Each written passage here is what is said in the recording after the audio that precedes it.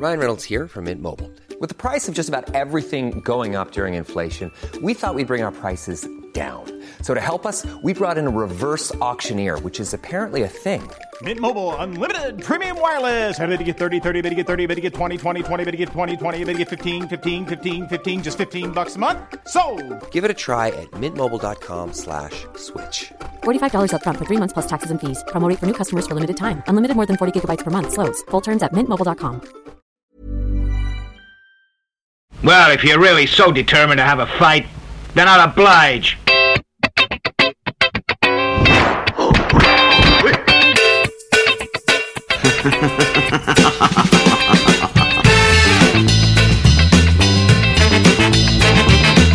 Hello there, Fu followers around the world. Welcome to the Kung Fu Movie Guide podcast with your host, Ben Johnson. That is me. Talking to you from London, England. Thank you so much for tuning in, for downloading, for listening to this episode of the show. We continue with season 6 of the podcast. This is episode 76, and Daniel Bernhardt is on the show today. An absolute treat for me to talk to Daniel. I used to watch this guy on video back in the 90s, and there he was on my Zoom screen. It's a crazy thoughts, but there we go. I will get onto that in a minute. This show does follow hot on the heels from last week's show, and traditionally anyone who does follow this show will know that usually there's a 2-week gap in between episodes. But anyway, the reason is because Daniel has a new movie out. The film is called Hell Hath No Fury. It's a Second World War action drama directed by friend of the show, Jesse V. Johnson. Jesse's films include Triple Threats, Accident Man, and Avengement. This new one is not a martial arts film. We do try to figure out in this chat with Daniel what exactly you would call this movie. It has a bit of everything in it, and I really liked it. It's an incredibly accomplished work from Jesse, who's certainly one of the best independent directors of action movies out there currently. It's set in France towards the end of the war. Daniel plays a multilingual SS guard in a battle for buried treasure with a band of US soldiers and the French resistance. It's a great starring role vehicle for Nina Bergman. I didn't know too much about Nina Bergman actually before watching this movie, but she is fabulous in this film, as is Louis Mandela, a long-time Jesse Johnson favourite from the Debt Collector films and other movies as well. So the movie is out now in selected cinemas in the USA and will be released on digital on the 9th of November. That's tomorrow, courtesy of Walgo USA. I will be sure to put a link to the trailer in the podcast description. Thanks for all your messages following last week's show. I do hope that Fu followers in the USA have spent the weekend checking out One Shot. That's the new Scott Adkins movie. If you did watch it and enjoyed it, then do check out our One Shot special featuring the film's director James Nunn and one of its stars Lee Charles. That is available right now wherever it is that you get podcasts. I also got some very sweet messages online and over email from people who were happy to hear that the podcast had come back. Thank you all so much for your support and for messaging me. That's very kind of you. The release of this podcast might be a little bit sporadic as we make our way up to the Christmas break and our end of year show for 2021. So please do bear with me just for the time being as things are moving around quite a little bit. Of course, the best way to keep up to date with the show is to subscribe via your podcast provider. And there is also the social media accounts to keep up to date with any news regarding the show. We are on Twitter at KF Movie Guide. We are on Instagram and Facebook at Kung Fu Movie Guide. And if you do want to send me an email, then the email address is hello@kungfumovieguide.com. Okay, so it's Daniel Bernhardt time. So the email came in, would I like to talk to Daniel Bernhardt? And of course, immediately you say yes. And then you look back at this guy's career and you see how much he's done over the years, from replacing Van Damme as the leading man in the Bloodsport sequels all the way up to his work with Chad Stahelski, David Leitch, Sam Hargrave and all the 8711 action design crew. He's appeared in nearly all their films, from The Matrix Reloaded back in 2003 onto the John Wick series, Ninja Turtles, Atomic Blonde, Hunger Games, Parker, Logan, Birds of Prey, Hobbs and Shaw. I mean, this is a lot of really cool stuff that Daniel's been involved in. He's in Red Notice as well, which came out on Netflix on Friday. That stars The Rock, Ryan Reynolds and Gal Gadot. He trained Bob Odenkirk and also had a small role in the film Nobody. That came out this year. That's probably one of my favourite fight films of the year so far, without a doubt. If you haven't seen Nobody, then do rush out and watch that movie. Daniel will be returning to the world of The Matrix on the 22nd of December in The Matrix Resurrections. Super excited about that film. I do try and ask Daniel a few questions about The Matrix Resurrections, but as you can imagine, everything is being kept very under wraps at the moment. So, look, he's done a lot, and this conversation does move around quite a bit, but it was great fun talking to Daniel Bernhardt. So I will throw over now to that conversation. I will be back at the end of this chat to sign off properly, but until then, here we go then. Here is my chat with the martial artist, actor, former model, stunt performer and Hollywood action star, Daniel Bernhardt.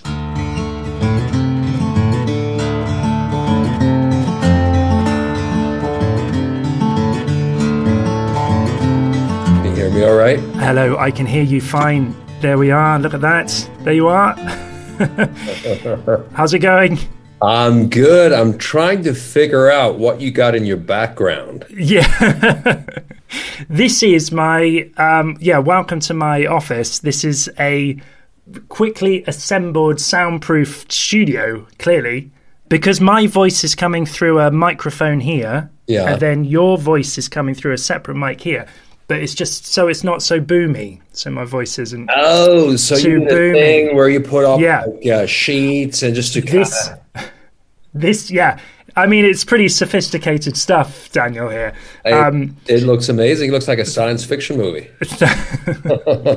This is what happens when you own a flat in London. It's you're hard in to London? get the soundproofing. Yeah, so I'm in London at the moment. But what have you got here? So are you in Prague at the moment? Is that right?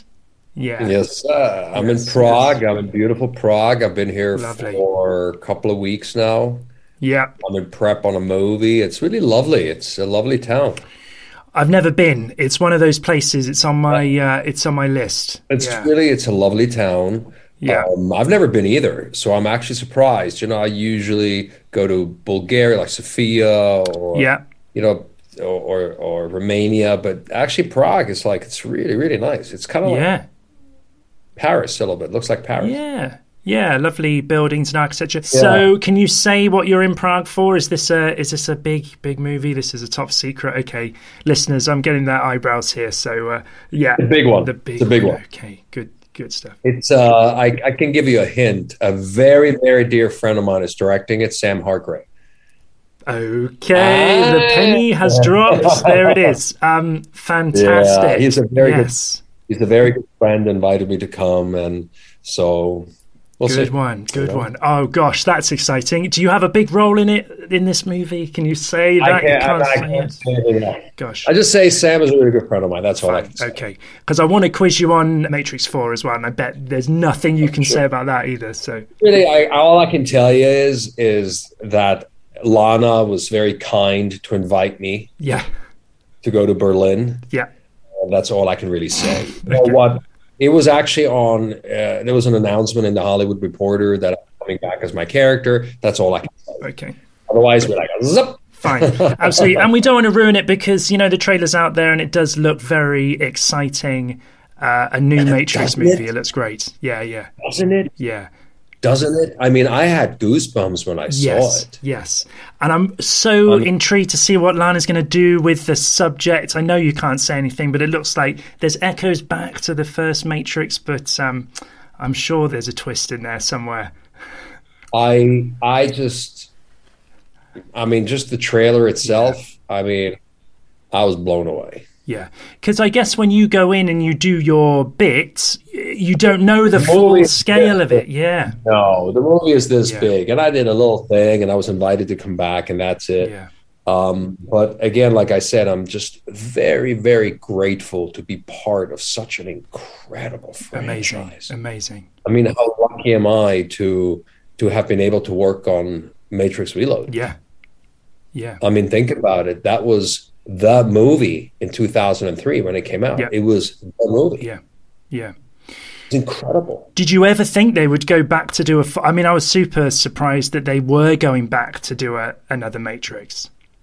I didn't think so either. I thought they got to end it by 3, but hey, she came up with a fantastic idea, I guess, and I'm glad. I mean, I'm glad. I like Keanu again. Yes. I like to see Carrie-Anne Moss bringing her role back. I mean, and I'm part of the original group, so I was very flattered to come back. Yeah. Because Chad's on it as well, isn't he? Is he working on it? Yeah. Okay. Yeah. I'm getting in the nods. Yeah, good stuff. Well, look, I won't quiz you too much on that, but yeah, we are super excited by Matrix. And such a game changer as well, and not just in your career as well, but, really influenced the full Hollywood industry, the way you film action and fight scenes. It was a real game changer, wasn't it, when the Matrix came out? Yeah, 100%. I mean, what they did on the first one, I mean, I never forget, you mentioned Chad, my buddy Chad, back in the mid-90s, we did a lot of films together. We worked together on Bloodsport 2, on True Vengeance, Bloodsport 3, Perfect Target, and then he went off to do Matrix. And that's when I kind of lost him because, we were a little team back then and always working together. But he went off to do Matrix, and he goes, "Oh, it's the sci-fi action martial arts movie." I was like, "Oh, sounds interesting." And I remember he came back, and he was just like, "Oh my God, it's going to be." And I was like, "Yeah, sure, I'm sure it's going to be great." Yeah, sure. And I remember seeing it, and I was just like, "Wow, oh my God." Yeah. I never forget. I did that. I said that in a little. I know there's been a little thing online about Matrix. It's kind of like a combination of all the Matrixes, and they're talking about it. And there's a little. They actually interviewed me. You're in that, yeah. I've seen that. Yeah, and that's exactly what. That's absolutely true. I said, I was in the theater. I watched it. I had to go buy another ticket and watch it again. Yeah. I just couldn't believe what I saw. Yeah. Just blew my socks off. Why weren't you in it then, Daniel? Could you have been in it? No. I mean, Keanu, nobody. I tell you, Keanu was the absolute perfect cast. Yeah. Would I had loved to play an agent? Absolutely. But it was a small film at the time. And the film was shot in Australia. Yeah. So they didn't bring anybody except the main actors. Yeah. So all the stunts were out of all the agents were from Australia, and they did a great job. Still, again, I think I always believe everything happens how it has to happen. That wasn't my time at the time. I did the lower budget movies, the low budget action movies. When Matrix came around, I remember getting the call. I remember it was Chad who came up to me and he said, "Hey, Daniel, they're casting for Matrix." And I think I just did a TV show called Mortal Kombat. Mortal Kombat. I watched that. I remember that. Loved it. You remember that? Yeah, yeah. That was actually a good show, I thought. Yeah, it was a good show. Yeah. Larry Kazanoff, a good buddy of mine, produced it. I thought he did a really good job. And I remember Chad came up to me, and I remember it was like 2000. It was just before 2000. So it must have been 2000. Yeah, It must have been 2000. I remember I was in LA. He came up to me and he goes, like, Daniel, you gotta call your agent. They're casting for Matrix for new agents. I'm like, oh my God, I'm getting the inside scoop. Yeah. Call my agent. He sets up an appointment. I go in and I go, "Hey, Brad. Hey, Martin. Yeah. Hey, Steve. Hey." Everybody I knew was there. 100 people. And I was like, damn, that's going to be a tough one. And I remember reading for casting. And it was a very simple scene. It was the scene that, do you remember in Matrix Reloaded? It's him, the anomaly. Do we proceed? Yes. He's still only human. Yeah. It was that scene. Yeah. Casting had you read it, and you had to read every part. So you had somebody read with you, and there was the 3 agents, and they just switched out. Go, now read this guy, now read that guy. And it was I just remember it was very confusing because nobody knew. You had no sides. You got the sides on the day. You got the sides right there, you know? Yeah. And I got a call back, and they were like, do it again. Do it again. And I did it like 5 times for them. Do less, do less, do less. Okay, thanks. That was cool. We'll let you know. Never heard a thing. Wow. And I thought that because it was somehow in December and then Christmas came and I didn't hear anything. And I was like, oh, I think it's over. Yeah. I didn't get it. Yeah. Then I remember, I never forget this. I mean, it's a funny story. I remember I'm running to the gym and I'm walking up the stairs, and there's somebody on top of the stairs with a phone in their hand going like, you got to call your house right now. Something happened. And I'm like, my heart just dropped. Yeah. I thought something happened at home. Yeah. And I run upstairs, I grabbed her and I called, and I remember my wife going, you got to call your agent. Everybody's trying to find you. You got to call your manager's calling. Everybody's calling. I'm like, what? And I remember I called my agent. He goes, you got the Matrix. You got the Matrix. Wow. And it was just like, oh my God. And yeah, there was more to the story, which I'm not going to tell you because it's kind of like this. Yeah, interesting. Funny. It's very funny, but I'm going to leave it at this. I got the Matrix. Yeah. And I remember being at the gym like that. I don't know if I can work out anymore. This is exciting. And then I got the gig, and I was invited to go to. We shot in 2001. We start training like January, February, March, April, something like that. Went up to Oakland, California, by San Francisco. Start shooting the big car chase, the freeway chase. I went to Australia to shoot the agent entrance. Yeah. And that was it. And then 2003 came out. You were still a leading man making your own action films at that point, Daniel. It must have been an interesting decision because that was a really pivotal point in your career, and your career did take a different turn at that point. It's funny. It's funny you're asking that. To me, I never saw it like this. Yeah. I was always, the way I got into this business was really pure coincidence. You call it luck. Yeah. I didn't try to become an actor. It just happened by almost accident. I kind of fell into it. And I went like, oh my God, I believe the way I've always lived life is like, I believe when there's a door opening and something's really exciting, I just take the risk and I take it. Yeah. I don't know if you know what I did before. I was in the fashion business before. Absolutely. Yeah. You were a model living in Paris. I was a model. I was a model, my friend. Yes. I was a model. I was a model in London and in Milan and in Paris and in New York and in Miami. So it was a very good time. It was like the it was like the mid 80s, late 80s, early 90s. So I had a very strong career in Paris. I was very lucky. I worked a lot. I did all the fashion shows, and I did all the magazines from Vogue to Elle to covers to campaigns to editorials. And then I got kind of overexposed in Paris, and my agent said to me, hey, listen, it's time for you to move on, go somewhere else just for a while. You're overexposed here. And I went to New York.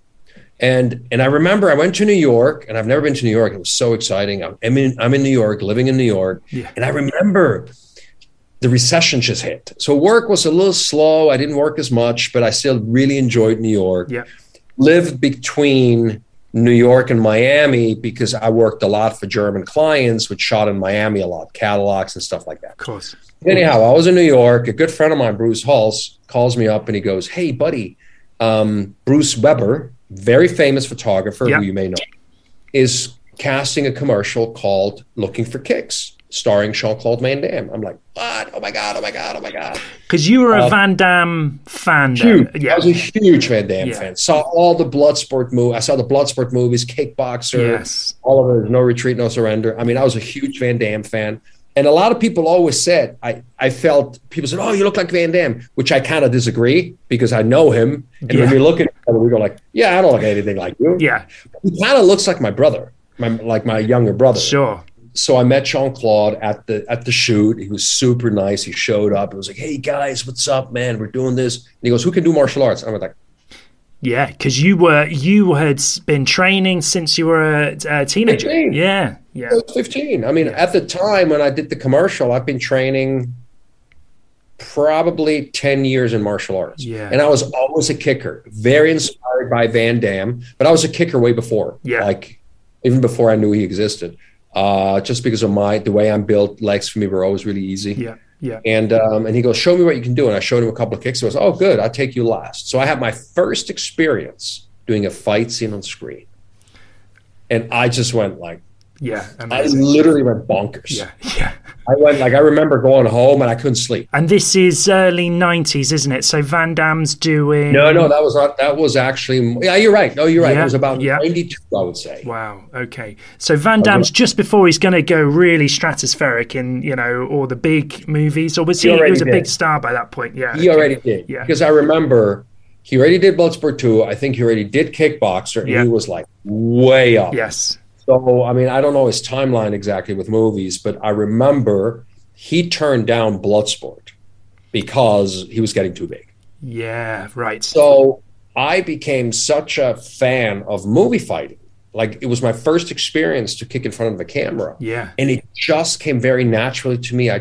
They were like, oh, when I punch you, you react. And I was like, what? And he was like, oh, you're doing great. Have you done this before? I said, no. Yeah. You could just show it to me, and I just did it, and it worked. It was just came very naturally. But do you think, because in modelling, there's an element of theatre about it, it is acting in a way. Would you agree with that? I think what I had was the experience and confidence to be in front of a camera.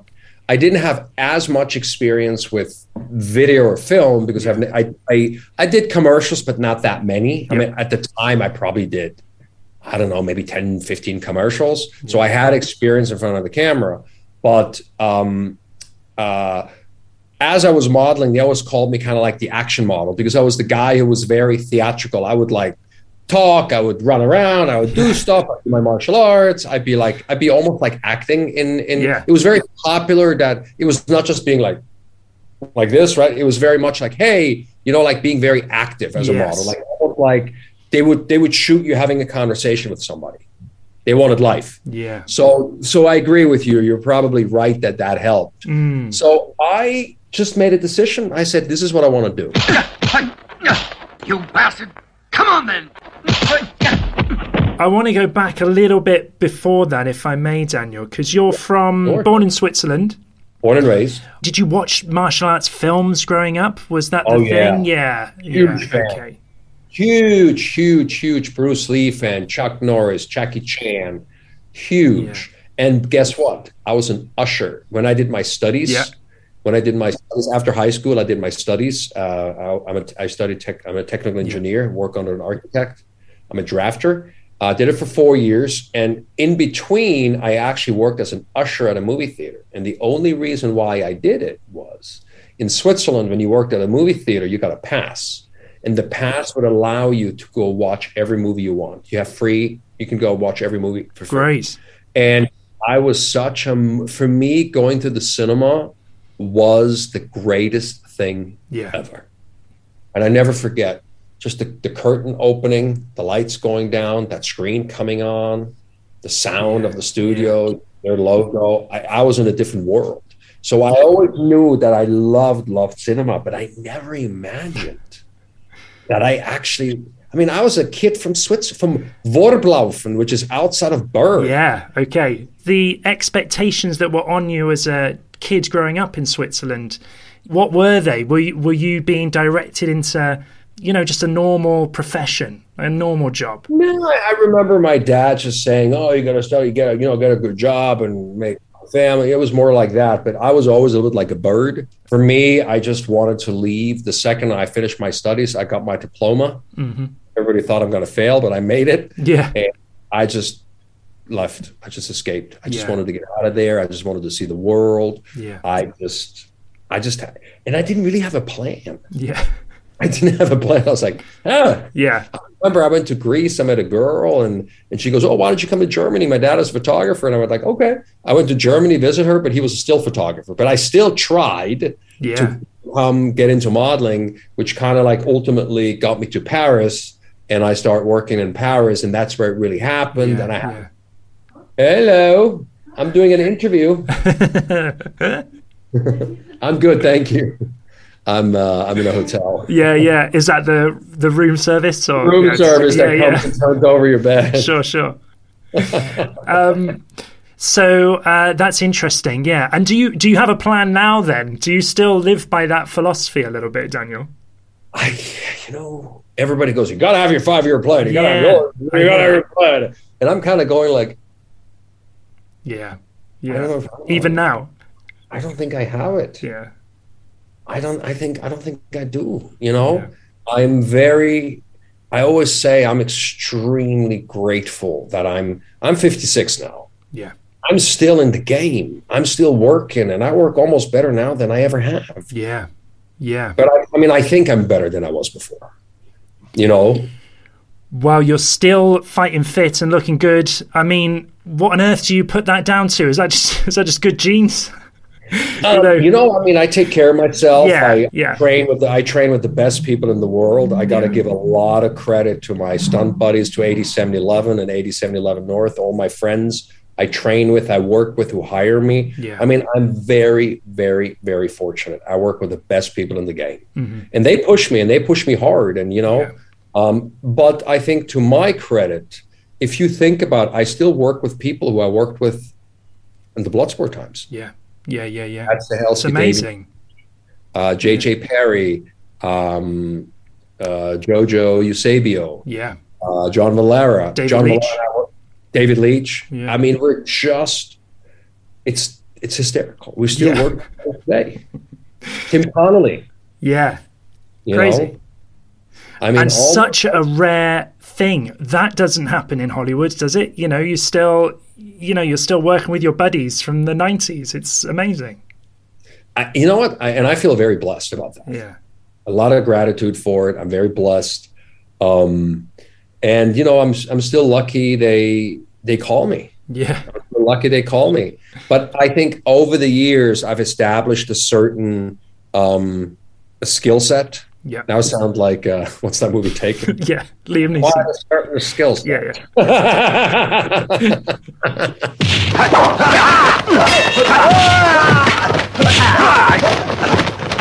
So you're working with Van Damme, and then you think, gosh, I want a bit of this, what's going on in the action movies.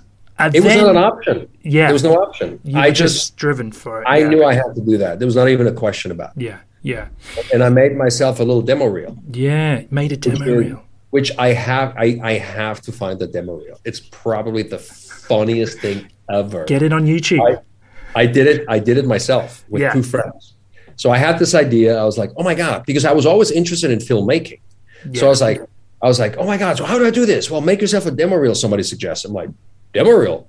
Sure. Yeah. How? I don't know. Let's just do it. I had a buddy, this guy, David Heppel, I remember. He was a model too, but he was very interested in already starting to do like commercials. So he had a little video camera, and he goes, hey, I'll shoot it. And then I had my buddy, Eric Boisette, who's a model with me as well, one of my dear friends at the time. He goes, oh, I know a little karate. I work with you.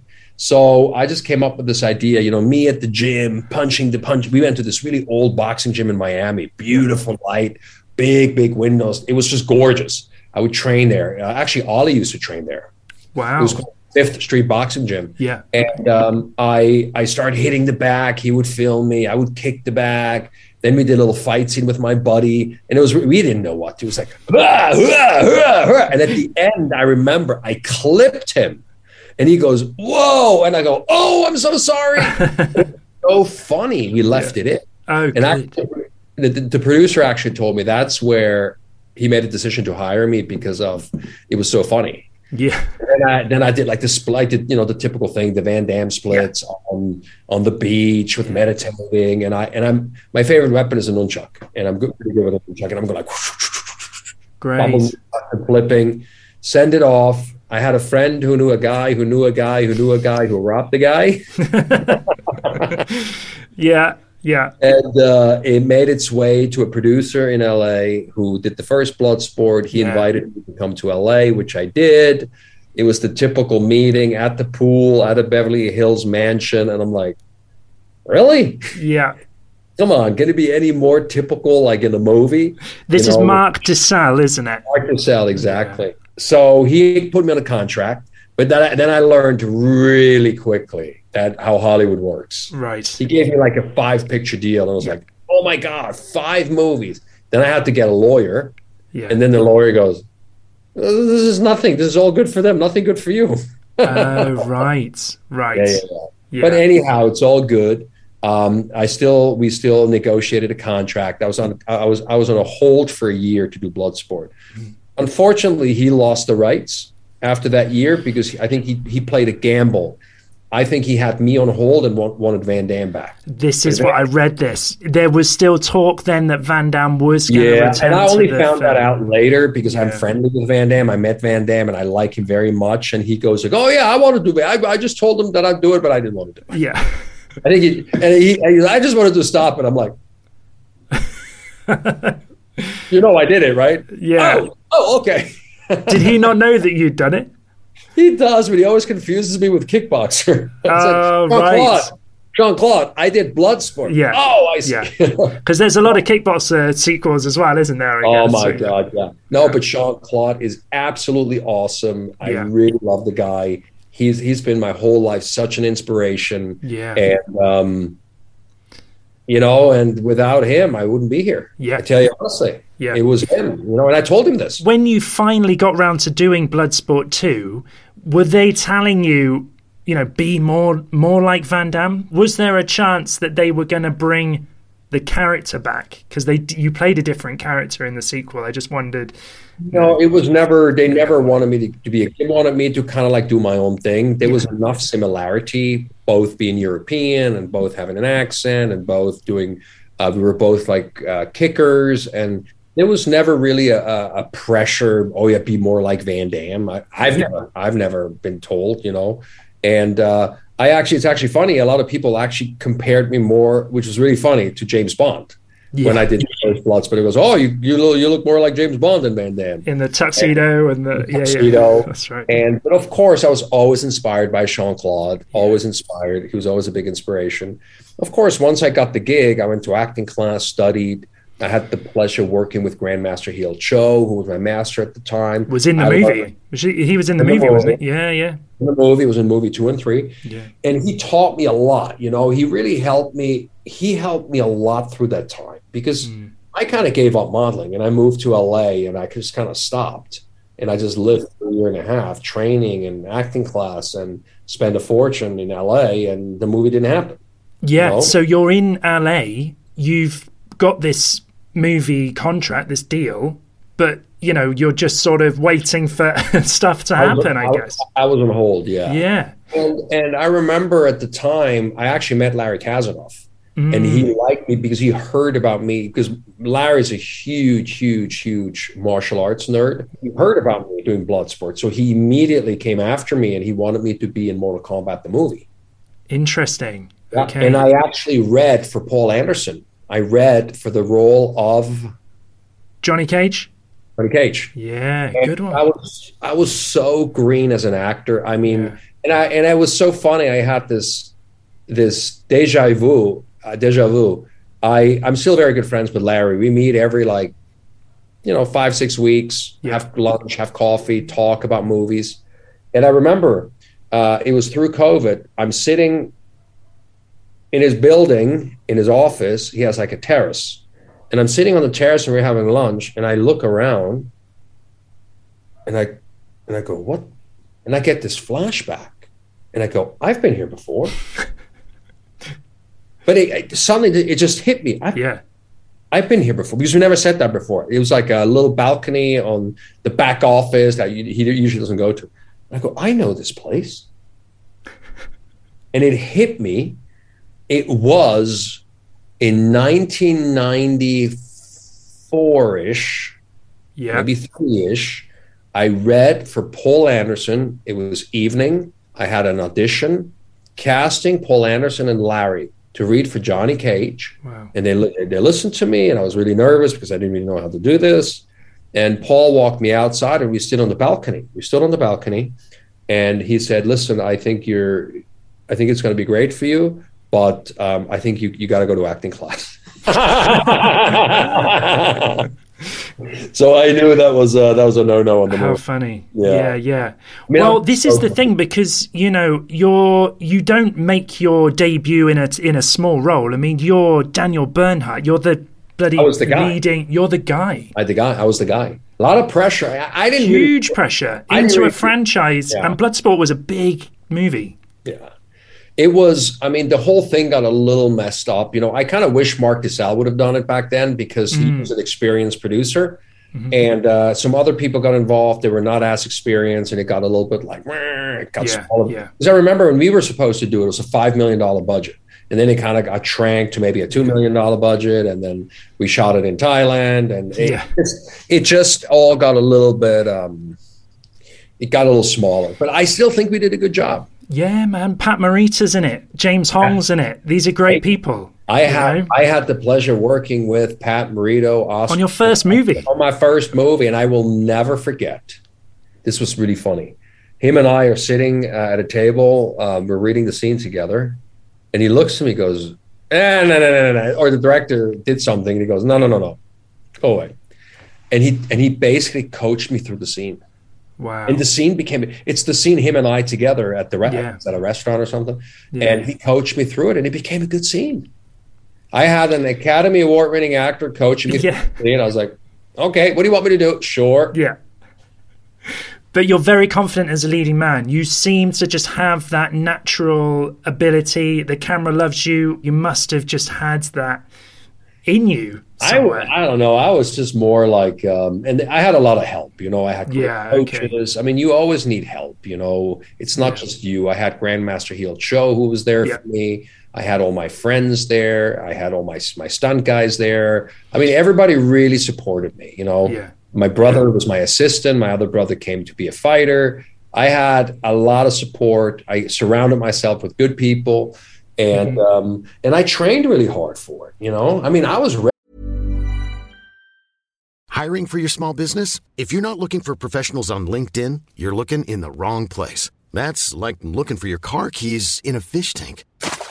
LinkedIn helps you hire professionals you can't find anywhere else, even those who aren't actively searching for a new job but might be open to the perfect role. In a given month, over 70% of LinkedIn users don't even visit other leading job sites. So start looking in the right place. With LinkedIn, you can hire professionals like a professional. Post your free job on linkedin.com/people today.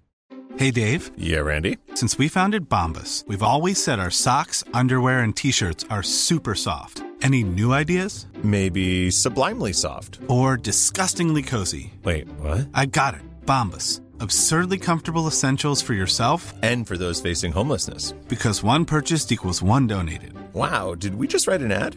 Yes. Bombas. Big comfort for everyone. Go to bombas.com/ACAST and use code ACAST for 20% off your first purchase. Ready. Dragon Fest. You're working with Chad Stahelski, Brad Martin, JJ Perry, JoJo's jumping in doing stunts. Like, there was a real community in that stunt world, and you're right in the thick of it there with those guys coming up at the same time. Now, what I want to know, Daniel, is did you see back then that, you know, because these guys run Hollywood now, you know, the movies they're doing are huge and very successful. So could you see that then in those early days? Yeah. Okay. I could see it because I did a little film called True Vengeance. Good movie. Yes. $1.5 million movie.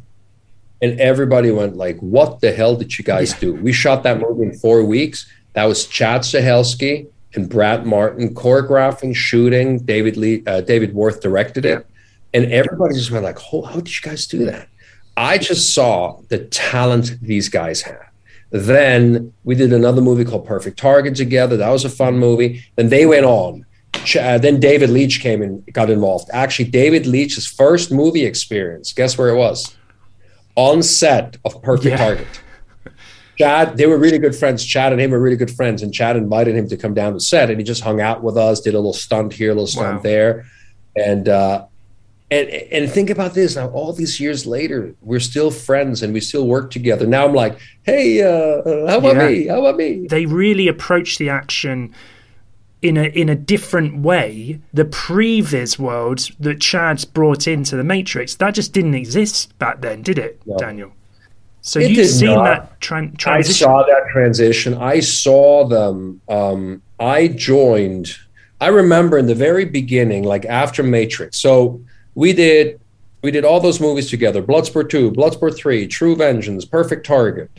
Then I went on to do Mortal Kombat. Yeah. They went on to do other movies. I pitched them for Mortal Kombat to be the fight coordinators, but it didn't work out. Okay. I wanted them as fight coordinators, but they already had somebody. And then in 2001, we reconnected. We did Matrix together. So we spent a year and a half. They worked more than I did because I was busy for 6 months, over a year and a half, and they worked a year and a half. Yeah. We did Matrix. Matrix came out. And then after Matrix, it was kind of like the whole low budget movie business was gone, the straight to DVD. So it was kind of like hard to find a good movie. I got a movie here, a movie there, but nothing amazing. Did a little TV show called Desire, which was like a soap, which was nothing. Yeah.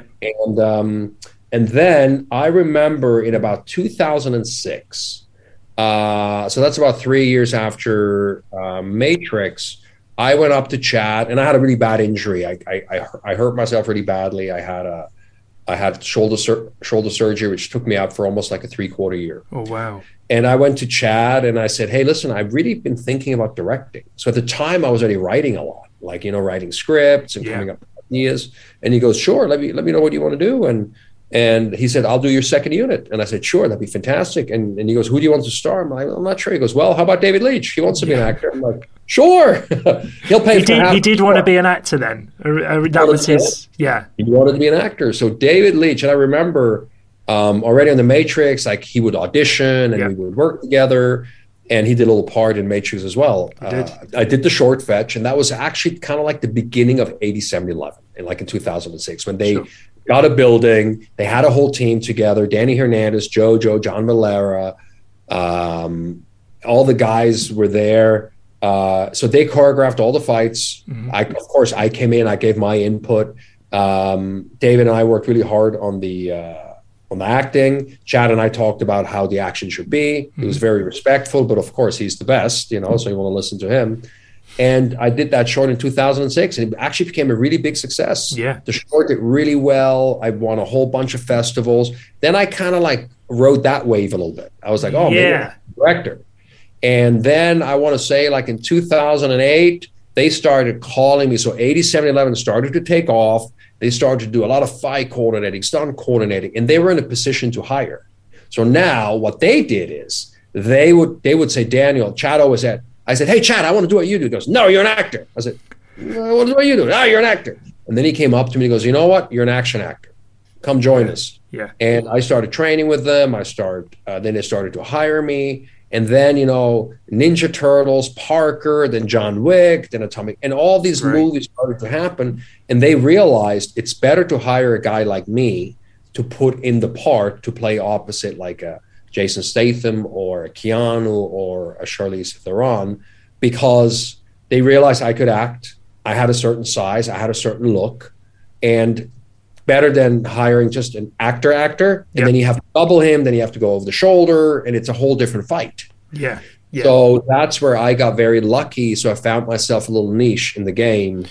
And you are that kind of rare beast in the sense that you can do your own action, but you are a good actor as well. And that is quite rare, isn't it? I guess you're seeing it a lot more with really great actors doing their own action. Training now. Yeah. Like Hugh Jackman. I did Logan with Hugh Jackman. Exactly. And I remember Chad came up to me. I said, hey, I'm going to do a movie with Hugh. And he goes, be on your toes. He said, he is very good. Yeah. Interesting. I couldn't believe how good he was. Yeah. You would show him something one time and he'll go, bop, bop, bop. He did it. Wow. And then I had the pleasure on set the coordinator came up to me. I was actually, for Logan, Hugh has a stunt double. He always uses the same guy. Yeah. This guy, Daniel Stevens, good friend of mine. Yeah. And great guy, super talented, but Daniel wasn't available. So the coordinator, Garrett Warren, called me and he goes, "Hey, Daniel, would you be interested in coming in 2 months of doing concepts for Wolverine?" And I had no job at the time. I'm like, absolutely. I mean, that's a huge job, you know? So I just went in to be a stunt guy, but I played his part. Yeah. I'm just doing all the concepts, being him, fighting, you know, playing Wolverine, not acting, just fighting. Yeah. And because the director really liked me because I was exactly the same frame like Hugh, same height, same kind of body type. And then the director really liked me and he actually gave me a little part in the movie. And I played Bone Crusher, I think. Bone Crusher. Or whatever, something. Bone Breaker or something. Yeah. Bone Breaker, Bone Crusher. It was, in the end, you know, the parts, the guys got, we were like real characters, but they got really kind of like trimmed down. Yeah. Which, by the way, that was one of my favorite action movies. And that's not, it's like an action drama. Yeah, I mean, it really has layers, that film, doesn't it? It's quite exceptional, really. Yeah.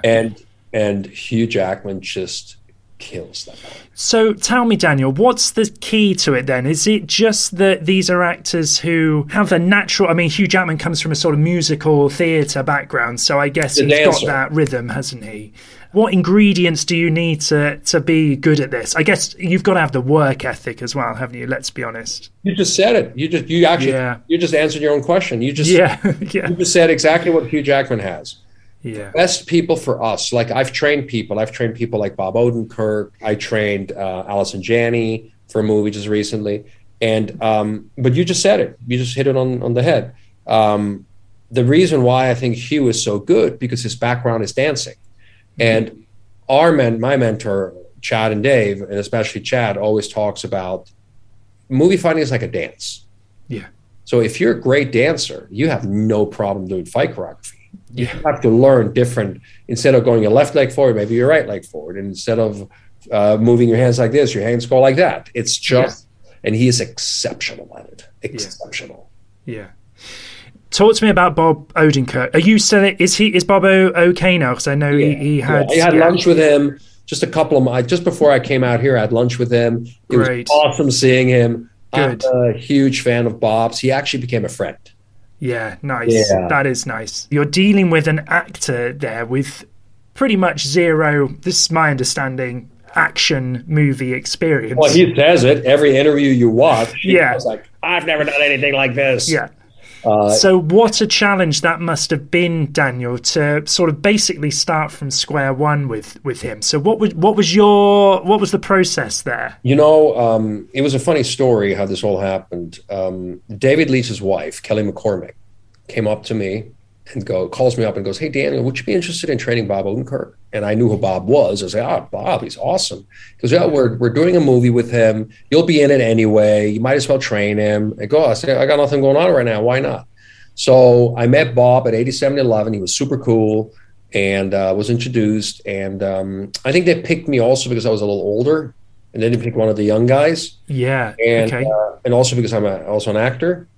And so we met and we started training. And I just saw this passion he had. Yeah. And he really was green. All he did, he goes, "With Danny, all I do is I walk and I ride the bicycle. That's all I do."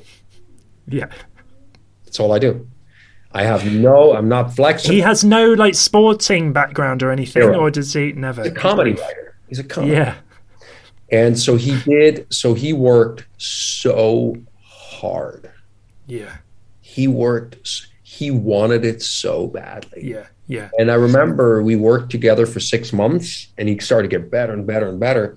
And then the movie got kind of pushed, which was a little frustrating. And he had to go shoot something else. Then he came back. So I would say over a year and a half, I trained him. And then finally nobody happened. Yeah. And he was so ready. Yeah. He slayed that part. Yeah. So good. It's so funny as well. It's just a great movie.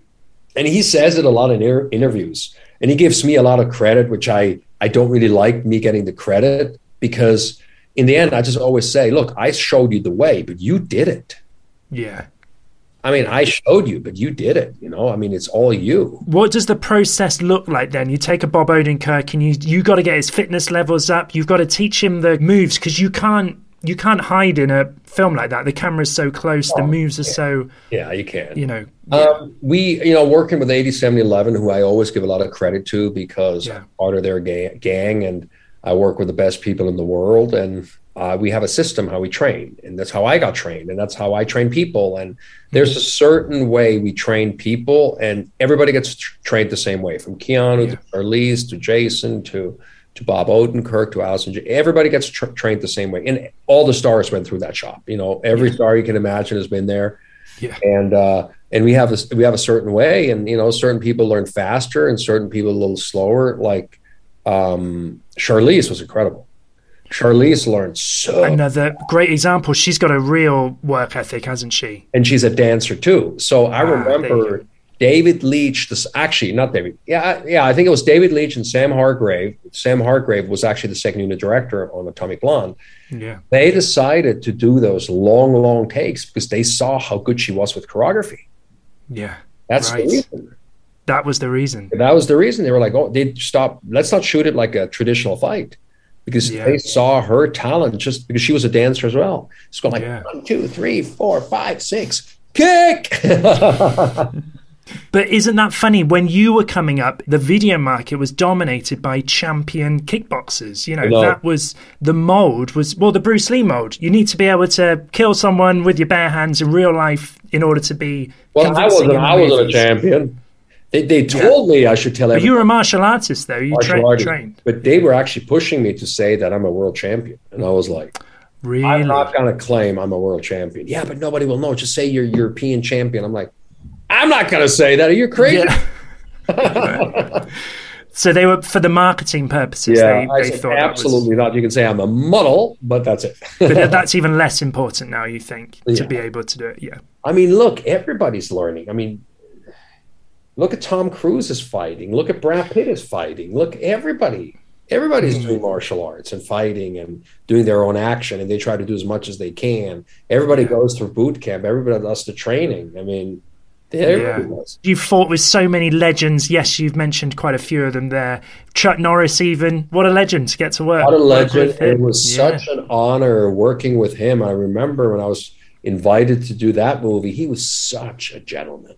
Yeah, really good. What a gentleman. And I met his brother too, Aaron. Yeah, Aaron, I think his son was on it too, Eric. And we did a pretty cool fight scene. And I remember Chuck always has a double with him that looks just like him, and he's an amazing martial artist, like some crazy 6th degree black belt karate guy, very, very talented. He's the guy you go with first because he studies you. So he studied me. So I'm fighting and I'm doing all my stuff.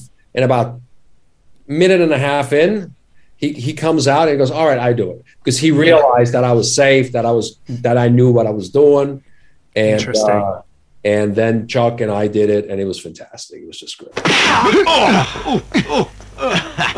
What are you going to do now?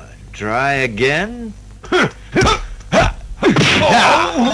What sort of projects are you gravitating towards nowadays then, would you say? Are you looking to do more? I take anybody who hires me. Yeah. Well, I'm not in a place where I get 50 offers a day. It's not like that. But sometimes I get 2 at the same time, which happened like on this job, and it was very difficult. And then you just have to see which is the better job for me, what is more what's just more beneficiary to me in my career with acting. I think I'm maybe to answer your question is kind of I'm kind of trying to find a nice mix where, like, if you look at it earlier this year, I did a beautiful movie, a Netflix movie with Allison Janney, where I was the fight coordinator. So I was in charge of all the action. Yeah. My vision. Let me take this back. It wasn't my vision. It was first, of course, the director's vision. I followed the director's vision, what she wanted. It was a woman, Anna Foster, beautiful director. I followed her vision. I gave my pitch for the action. I did all the previs. It was amazing. I was training Allison. So I really, really enjoyed that. Yeah. A very strong creative process because I could do all the previses. It was my cut. It was the way I wanted to shoot it. Then I got this movie, the Sam movie, which is more of acting in it and, again, action and fighting. Yep. So it's just, Yeah, mixing it up. It's mixing it up. Yeah. I'm up to direct a movie next year. Oh, really? I'm up to direct a movie, star, and direct. Because somebody actually came up to me and said, hey, you should do a movie again like you did in the 90s where you star. I'm like, okay. Yeah. Put it together. And my buddy did. And look, you know how the business is. You never know. But there may be a chance that I may be directing my own movie next year. We have a script I worked on. It's actually a pretty decent script. And hopefully I get it made. Yeah. If I get it made, I make a very cool, small. But I'm going to do exactly a 90s action movie. Oh, good one. Exactly what I'm going to do. You must look back quite fondly at that time as well. Yeah. It was an amazing time. I always talk about the 20s for me was just nuts, living in Paris, modeling. Late 20s got me into the movie business. The 30s was movie business. The 40s was family, having a kid. That was really important. Yeah, of course. Yeah. That was very, very important, having a kid. And now my 50s is just like I want to just do great roles and work till they say, please leave. Yeah. Hopefully direct, second year, direct, write, star, act. You are one of those rare sort of 90s action stars that did manage to survive when that market sort of fell away. You have managed to sustain a career where other action stars of that time just sort of fell away. So I'm wondering, what do you put that down to, Daniel? Do you think? For me, there was no option. It was like, this is over. What's next? Yeah. Okay. It was literally that. Okay, this is not happening anymore. And I got into that game very, very late. I was one of the last guys who there was like probably 10 guys who did low budget movies, from the Thomas Bradleys to Don Wilsons and all those guys. They've done that for like 5 or 6 years or 7 years, 8 years. Yeah. I was literally one of the last guys who came in, and then the whole business went like, ooh. And now we'll see how good you are. So we should talk about Hell Hath No Fury. I thought it was great. I'm a big Jesse Johnson fan. I've chatted to Jesse on this podcast before.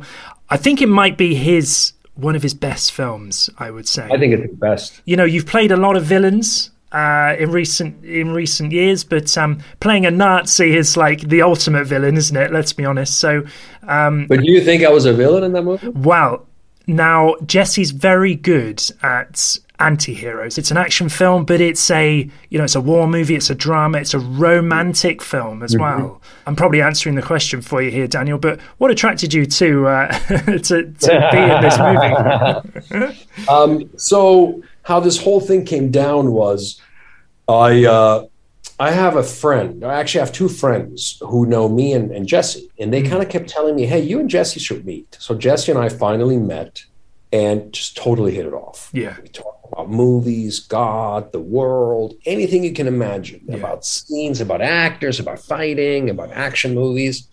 And we just hit it off. And then we decided, hey, let's try to find it. He goes, hey, maybe one day we'll work together. I said, sure. But there was no like, hey, we got to do something together. It was just very loose. Yeah. Out of the blue, he calls me through COVID. He goes, hey, listen, I got this little project. I said, great. What is it? He goes, it's a war movie. It's an incredible part.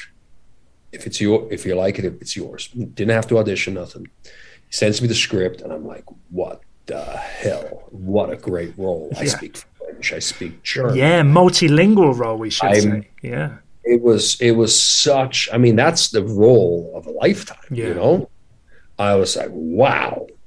And of course I said yes. A couple of weeks later, actually, I think 6 weeks later, we shot the movie. So I had about 6 to 8 weeks to prepare. Wow. And it was hard because I have a lot of dialogue in German. I'm Swiss, but I still had to work on that a lot. I had a lot of dialogue in French I had to work on. I used to be fluent, but I lost it. And it was really an amazing film for me to make. And I'm very grateful to Jesse that he cast me in that. And I think Jesse has an amazing gift. He finds these great scripts and projects and finds the right people. I think every person he's cast in that movie is just sensational. Yeah. Everybody. Yeah. And he did such a good job directing. So how long was the shoot then for that movie? My part was like 6 days. The whole movie was like a month. Yeah. Mine was like 6 or 7 or 8. I forgot. It was a while back. Yeah. He works quick, doesn't he? But I guess you have to with those budgets as well. You know, you can't. Yeah, we were on a budget, but you can't tell. I mean, he's so experienced, Exactly. with all that stuff. And he had a great location, he had a great DP, he had a great cast. It was amazing. Lewis is great in it. Nina Bergman, talk me through working with her. This is a star-making performance from her, surely. It's incredible. Yeah. She's an incredible actress. I think she totally killed that part, Yeah. helped me a lot. It was just very nice to have somebody who's so talented to work with her. Yeah. I mean, it was very, very easy working with her. Very talented. I think Lewis was fantastic. I think Tim was fantastic. I mean, Dominic was fantastic. Everybody's really good in that movie, right? It's good. Yeah, it's great. I really enjoyed it. And I wondered if this is a shift for you to do, because we should say it's an action movie, but I think it's an action movie.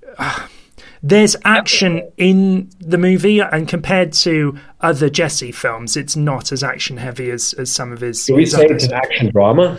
Action drama sounds about right, doesn't it? Yeah. But are you more drawn towards these quite nuanced, quite in-depth character roles where you really get to, act rather than just doing the physical stuff? Are you more drawn to that? You like it all? Yeah. You could call me tomorrow and say, Daniel, I have a job, or you have to play a firefighter. And if it's a great role, why not? I dive into it. Yeah. He has a bar fight. It'd be great. You know, maybe he's a former boxer. It's just, I love acting. I fell in love with acting. I love martial arts. I love movie fighting. It's something I'm very good at. Yeah. And I just love making movies. Yeah. Yeah. So like I said before, you can call me, hey, do you want to be one of my 5 stunt guys in the back doing a fight scene? Like I did a fight scene with Jason Statham in Hobbs and Shaw. Oh, Hobbs and Shaw. Yeah, great. Small part. I had a small part. I had the chance to do a scene with Jason again. The fight got nominated for a stunt award. Amazing. And it had nothing else going on. Why not?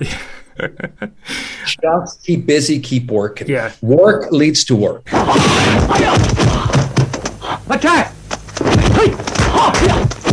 We have to mention John Wick as well. You've worked in all the John Wick films, I think, 1, so 2, far. 3. I'm not working on 4, but I did. You're not on 4. Yeah. Okay. I mean, you must be incredibly proud of the success that franchise has obviously led to, not just for Chad and Dave, but, a real game changer for that whole stunt industry, and probably changed the perception of the stunt department in that. And my understanding is that Chad and Dave still had to fight really hard just to get John Wick made. There was still people in the industry saying, you're stunties, you can't direct a movie. Is that right? That's a lot of credit to Keanu. I love Keanu. He's one of my favorite guys. I did 4 movies with him. 1, 2, 3, 5. I did 5 movies with him. Yeah, wow. I forgot 5. Almost 6. So Chad and Dave were supposed to do second unit on John Wick. And they loved the script. And they pitched, so they went to Chad, they went to Keanu and pitched the idea, hey, we really would like to direct that. Because at the time, Chad and Dave were already approached to direct. Right. I remember Chad telling me, David telling me, but they were all like lower budget, $5, $7, $10 million movies. And they just said, no. Because at the time, Chad and Dave did all second unit for massive movies like Hunger Games, Rambo, and just all these big action movies. Everybody was like, oh. And I tell you a little secret. I actually had them attached to a movie that I wanted to make. Oh, really? Of a franchise before Bloodsport, before John Wick. Right. What happened to that? It didn't work out. Our producer decided to go a different way. Well, that was a mistake. Yeah. Well, yeah, because, they've sort of set the standards that's been followed ever since. Like every film now is compared to John Wick. Every new action movie that comes out, it seems, is compared to John Wick. So when you were working on John Wick, did you think, oh, we've got something different here? Yeah, you knew that, yeah. 100%. I was so positive about John Wick because I was there from the very beginning. I was there from when they got the script, when they started casting it, when Keanu was preparing, and they always said to me, "Yeah, we'll put you in. We'll put you in." I was like, "Yeah, let's hope so." And then I remember Chad coming up to me, "Hey, what are you doing? What are you doing next month?" I said, "Oh, nothing. Want to be in John Wick?" I'm like, "Okay."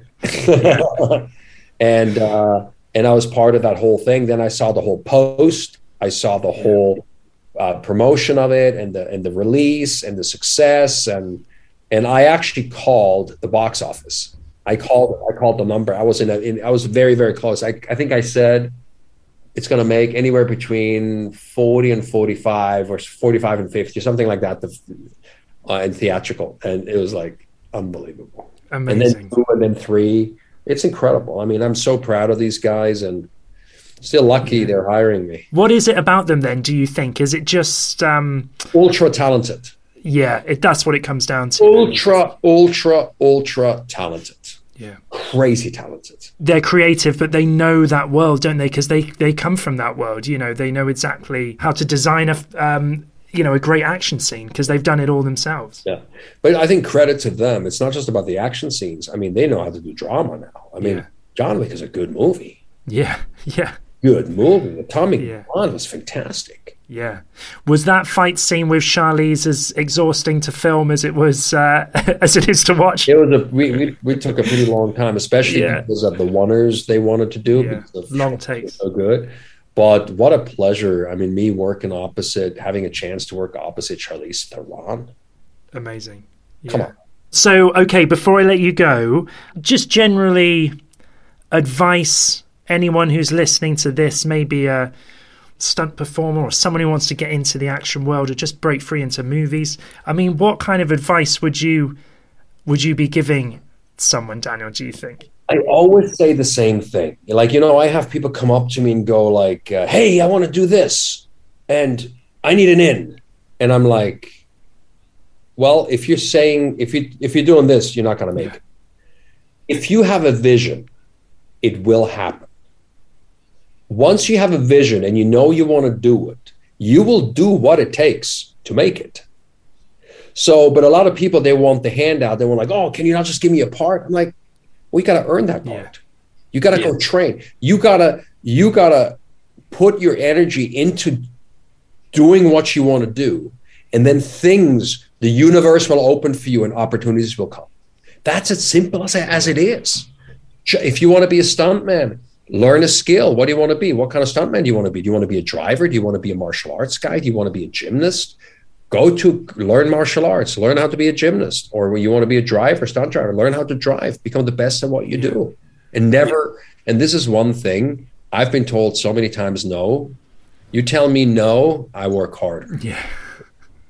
Don't tell me no. Yeah, because you need to have a thick skin, don't you, really? Because there's rejection in the acting world. My rejection in acting is 95%, maybe more. Yeah. So when I go in for a job, I don't even think I'm just going to go do it. Hey, it was great meeting you. It's already, the second I walk out, it's already erased, gone. Okay, yeah. So when you get that call and you're like, oh, that's fantastic. Yeah. Yeah. Amazing. And, keep moving with the times, keep adapting, because that's what you've done, isn't it, really? Yeah. Well, Daniel, you're still looking cool, man, and I'm still, watching. You crop up in so many movies, and it's always good to see you. And this has been a real privilege chatting to you here. So it's been my pleasure, and thank you so much for supporting our movie. I'm super, super excited about Hell Hath No Fury. Yeah. I think Jesse killed it. Yeah. It's a beautiful movie. It has a little bit of everything. It has romance. It has action. It has drama. It has explosions. Yeah. It has everything. Yeah. And I think we killed it, and I'm very proud of it. Very proud to be part of it. You have an enjoyable shoot, and we'll catch up again soon. You got it, my friend. Thank you so much.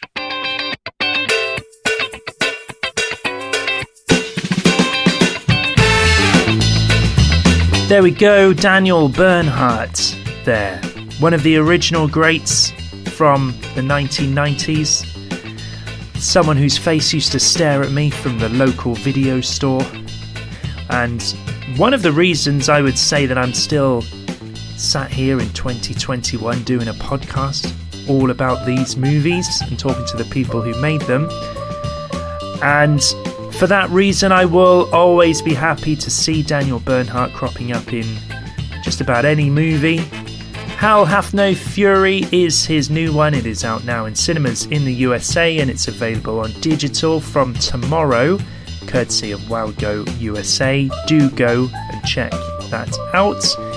Daniel is, of course, very good in it, but then again, he's always very good in everything. I wanted to pick up on just a few things Daniel mentioned in that episode before we go. So the stunt coordinator Brad Martin, he has been a guest on this show this year.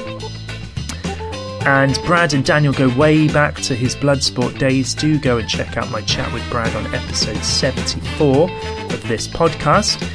The Chuck Norris film that Daniel mentioned there, that is called The Cutter. That is from 2005. It's actually Chuck's last film just before his retirement. Although, of course, he did come back for Expendables 2. That short film that Daniel wrote and directed and also co-produced, that is called Fetch. It was released in 2007. It is on Vimeo. I'll be sure to put a link to it in the podcast description. It's about 20 minutes long. David Leitch is the star of it. Chad Stahelski is the stunt coordinator, and it's definitely worth a look. It's good fun, and it's great to see David Leitch just kicking ass. David, of course, is now a big Hollywood director. The Matrix Resurrections, the trailer looks awesome. Daniel will be returning to the Matrix world as Agent Johnson. The film is released on the 22nd of December. We cannot wait to see that movie, the fourth film in the Matrix franchise. We will, of course, be keeping an eye out for that Alison Janney Netflix thriller and also that top secret project that Daniel is working on right now in Prague with Sam Hargrave. I think pretty much everyone listening to this right now can guess what film that is. But there's no official press release announcing Daniel's involvement or the name of that film. So let's just keep it between us for now. For all the latest Daniel Bernhardt news, you can follow him on Instagram. His name is @TheRealDanielBernhardt. A huge thank you to Leif Helland for setting up this call. Thank you, Leif, as always. Leif has been very good to this show and setting up guests in the past, so thank you so much, Leif. Thank you also to Daniel for being so gracious with his time and talking to me for today's episode. And of course, a big thank you to you, the loyal Foo follower who has listened to this show all the way to the very end. Thank you so much. We will have another brand new episode of the Kung Fu Movie Guide podcast with you all again in 2 weeks' time. Until then, do check out the website kungfumovieguide.com. That's where you'll find all of our contact details and also ways to donate to the show and also sign up to our newsletter and also read the latest martial arts movie reviews. Until then, do take care, stay safe, be well, and I will speak to you all again very soon on the Kung Fu Movie Guide podcast. Bye for now.